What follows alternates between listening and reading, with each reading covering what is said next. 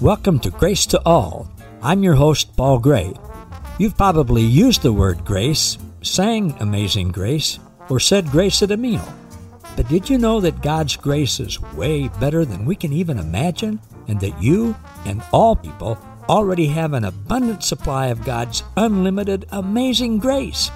Today, we're going to hear the truth about God's amazing grace to all people. So, sit back, relax, and prepare to be inspired and awakened to the amazing treasures that you already possess. This is truth that you can handle.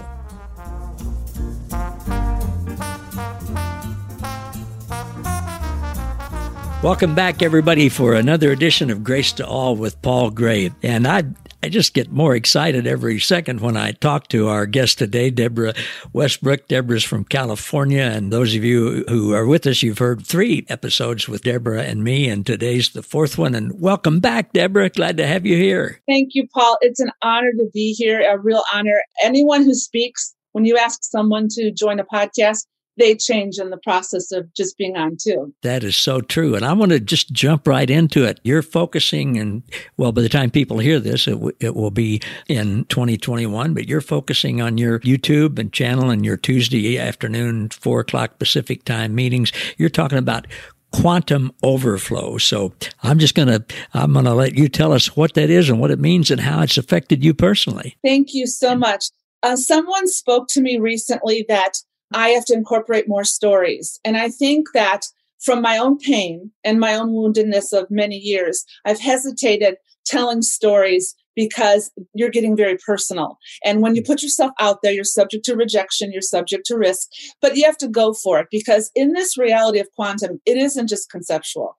The reason I called it quantum overflow is because when I study and when I read, and I love this is interwoven in my life. As I read this, it is affecting me, and the overflow of my studying of this and energy and oneness and union is producing rest and peace and joy. And it produces it within my life so much that I now know what my sweet spot is. You know how in tennis, if you've ever played tennis, if you've ever hit that ball right in the racket where it's supposed to be, it goes over that net effortlessly. And I think that's what the Lord wants for us in rest. So he looks at me and he says, Deborah, you're close, but there's still some things you're holding on to, these lies you believe. So it's like he says, I'm going to help you find that sweet spot where you are just going to absolutely love being you. And I think that that's where the Lord wants us, that in him, he has created such beauty. So this quantum overflow is the effects that I'm seeing of all this studying in a very particular mode of science and math and energy, frequency, resonance, the interconnectedness of all things. I am seeing such a change in my life, and it's been manifest in very distinct ways. When you come from a life of deep rejection, from people that are like emotionally absent, you write a script for your own life, and then you're the central actor. And you say the same lines over and over and over. And so when I talk quantum, how people see me is not often how I always am. When God says to say something, I am on fire. But as soon as I get off that Facebook Live, I struggle with insecurity, like, who would want to really listen to me? So it's like there are still those lies that are forming in my life that the Lord is like extracting, and he's extracting them through his love, because those wounds force you down a certain path, a path of repetition. Those words replay themselves so powerfully in your mind that you are able to preach a topic while still not believing the topic you've preached. And so it's like I have seen that in ministers. I've seen the pain in people that they put on this happy face. So in 2021, my quantum overflow is telling stories of practically how this is changing me, how this is healing me. So I've seen the power of words. What people don't know is that I'm a strong word person. I've had a really strong education. I went to incredible schools, and I knew how to deflect. Like, if people would say something, I knew how to cut it down with words and take them in a different direction to avoid my own exposure of my own inadequacy. So what the Lord is showing me is this depth of how wonderfully I'm loved, how this worthiness is going to produce an excellency in me of my brilliance. And that's not pride. That is the ultimate humility, to think that God would use such a broken vessel to shine forth. And so I am more excited than ever. And it starts with the power of words, because I did not know how to speak them properly in years past, and I was very negative, very controlling. It's ironic to me how then the Lord uses everything wrong that you were and turns it for his glory. And the more I see that in my life, the more I laugh. My only message to people, I'm 66, good genes. I say to people, it's going to be okay. It always is okay. God always gets us through these things. He does indeed. And Deborah, that makes me think of the Apostle Paul back when he was Saul. And I can certainly relate to this in my life. I think God, I'm not trying to play God here, but it just seems my observation is that God takes those of us who've been so far down a road of destruction that, we're really convinced is right.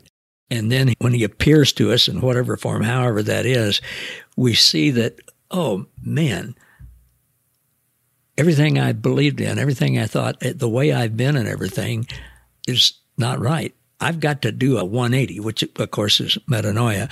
And then he gives us the power to do that. The goodness of God leads us to metanoia, to repentance, to changing our mind. And then he gives us the power to do that. But I see, and there's so many examples of that in Scripture, I see that God, you talked about using broken vessels.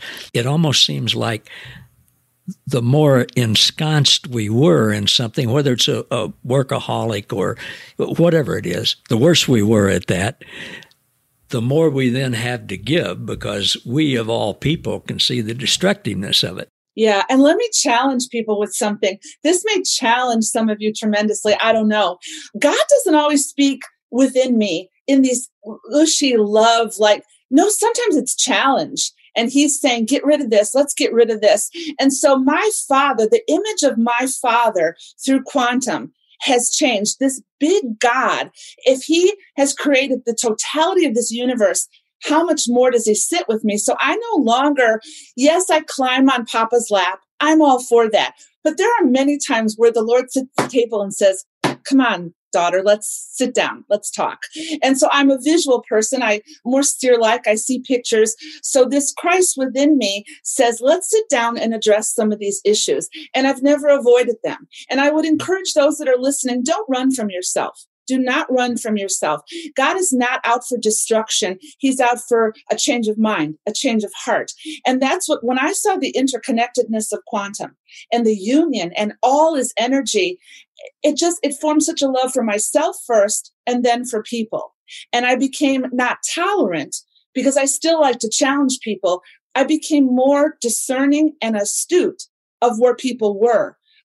I've always been somewhat of a discerning person. And when you look in a person, and rather than always telling them, maybe we need to get a little bit more specific and challenge people. Maybe they're going to get mad at us a little bit, but God's going to use us to challenge people that love is this powerful, powerful change agent to change our mind. And so when I look at a person, I look and see what's in them, what sound they've been listening to, and then I see how I can change it. And I've done it wrong.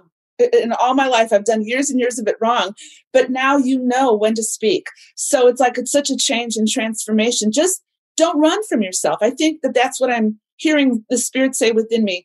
We're running from ourselves through too much noise, too much comparison, too much trying to hook onto everybody else. We have to stop, turn around, and look at ourselves. All the good, all the bad, everything we perceive is wrong with us.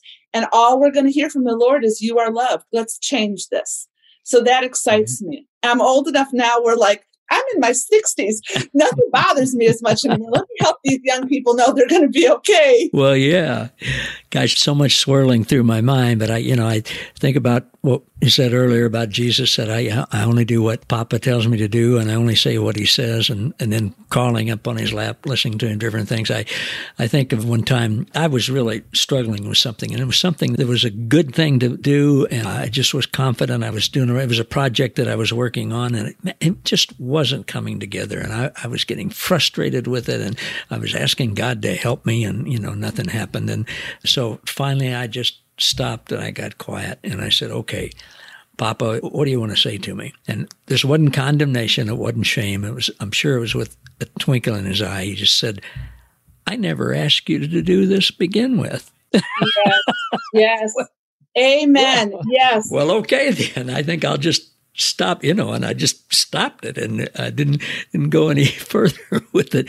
And being able to let that go and let go the time that I put in it and everything is really a gift from God. But he wants to tell us those things. He wants to show us what we need to stop doing, quit doing, and it's always for our benefit. I know I'm in the midst of this season right now. I'm in a season of subtraction and addition, which is funny because I'm a math person. So how else would God say that to me? He uses equations. So he knows me so well. He says, you're going to get rid of some stuff and you're going to keep some stuff because you have the tendency to just be so broad. But to find our authentic self, to find that sound that resonates first from him within us, then able to speak it, we have to know, what are we adding and what are we saying, let go? So I realize now that I don't have to be a jack of all trades, a master of none. I think that God is taking all of us on certain paths. And like a river, when we come together, the sound is going to be the sound of the Lord over the waters. And that refers to sounds of nations, sounds of cultures. I think our true unity in the body of Christ will come when we found our unique sound, not when we hook onto someone else's. Because it's like, I feel like in my own life that deep within me, God is saying, there are people waiting to hear your sound. Don't hold back. Only you can speak you. So again, I want to tell people, don't be afraid. Please don't be afraid. And people, we're hard on ourselves. We judge ourselves. I do this with myself. I have been confronted by that with people. And all I have to say with them is, yes, they love me enough to tell me you're too hard on yourself. So we have to start listening to one another. Get rid of the naysayers, get rid of the negative people, but find people you can really hook into. The truest form of relationship you will ever have are people that can speak truth into your life when you don't want to hear it. And that's where I am. That is so true. I want to draw on my music background for a minute that you alluded to before. When I was in college, I had a double major in music education and in trumpet. So I took hour-long trumpet lessons, 2 a week for 5 years. And, I practiced a lot and I devoted my time to it. When I first came to the University of Kansas, we had a great trumpet teacher. And, I was a good high school trumpet player and I had a lot of technique and everything. But shortly after we started studying together, I hope this isn't so complicated that people can't understand it. But shortly after we started studying together, he had me play a note and just hold it. And he said, now, find the sweet spot in that. I said, what do you mean? And he said, well, lip it up a little bit, make it go a little sharper and a little flatter, and just mess around with it until you find the exact sweet spot. And I said, well, don't we do that with our tuning slide? And he said, no, that's not what I'm talking about. I'm talking about when you play a note, your trumpet, the way it's built, it's going to resonate. It's going to give a beautiful, pure sound when you find that sweet spot on each note. Well, of course, there are 13 notes in a chromatic scale, and in a trumpet, you can play maybe 3 octaves of that. So it starts with one note and listening and just listening and moving it around a little bit and then getting to, and you can feel it. You can just feel the difference. You can feel the difference in your trumpet and yourself and the sound that you're hearing. And once you hear that, you don't want to go back. That was incredible. We could team preach that. As you, I'm trying to focus on the audience and you, but I'm in my mind going, let me write that down. Let me write that down, because that is chock full of principles. What you're basically saying to people is be yourself. Don't be, and being yourself is a journey with the Lord. It's not like suddenly you arrive and we go to Facebook and we say, I'm in union, I'm loved.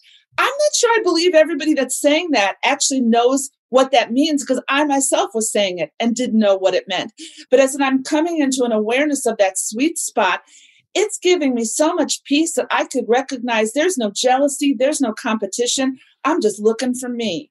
That's why I want to surround myself with people that are also looking for themselves. And I could speak into that uniqueness. And people think that they're quirky or they're irrelevant. That is such a lie. I find I can get something from everybody. Even the guy that came to fix my internet yesterday, who sat 3 hours with me. And as he left, I began to just speak life to him. And he looked like I was speaking something so outrageously profound. And I'm going, I'm just telling you, you must have had good parents because you are a great young man. He said, you think so? And I'm like, yeah, those were words of life. He left smiling, going, man, this has been a good day. So see, we don't have to be so profound. The profound things will come in profound words. They'll also come in very simple words. Yeah, well, simple is profound. And you go back to quirky or whatever. As I mentioned to you before, I copied one of your posts that, God has made me a little bit quirky and a little bit this and a little bit that. And that's all good. And I was really thinking about that because I have some people in my life, as we all do, who would like to change us to what they expect we should be. And you shouldn't be so quirky. So let's work on that.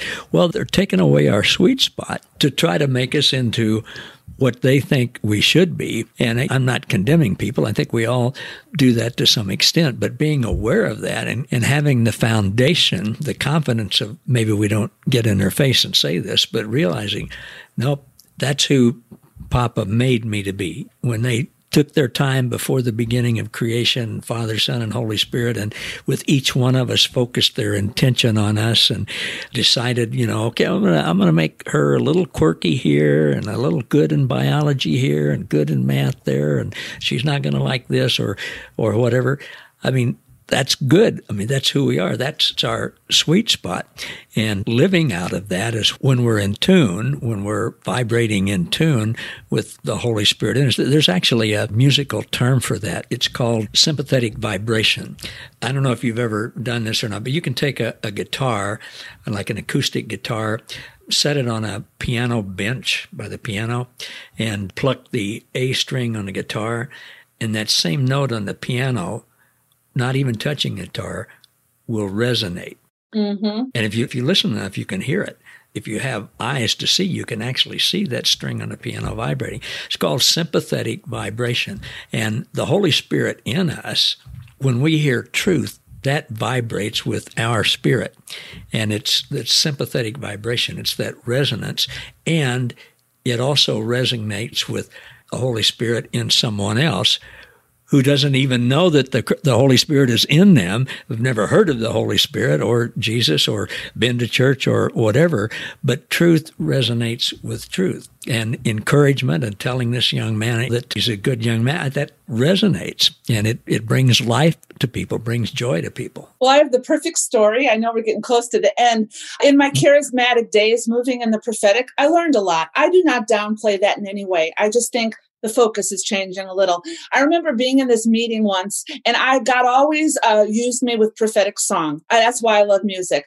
And I could hear the song of the Lord, and I became aware of music through teaching the Spirit more than in natural teaching. So I was in this one service once, and this is me. I'm an experiential type of gal to prove a point that God loves people. So I knew these 4 people and no pre-knowledge of this.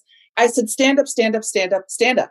I said, let's create a symphony of prophetic song. I'm going to start, and then you're going to follow with what the Lord is saying and singing through you. So we did that. 2 of them had really incredible voices. I knew that, but also felt led. And as we began to sing, we sang a prophetic word all in unity as one built upon the other. I've also been in a service where the Lord said to me, to touch their hearts, you're going to have to sing the message. He said, open to the book of Ephesians, let them stand up, lift their hands, and we're going to sing Ephesians 1. And I did that too. So it is the experiences of God that have drawn me out of religion, not into craziness, but led by the Spirit into awe and wonder. So that's my quirkiness, and I'm loving it now. I want to challenge and encourage people to love their quirkiness. Quirkiness is your own perception of how God's made you that people try to stifle and put down. Don't let them do that to you. Please don't let them do that to you.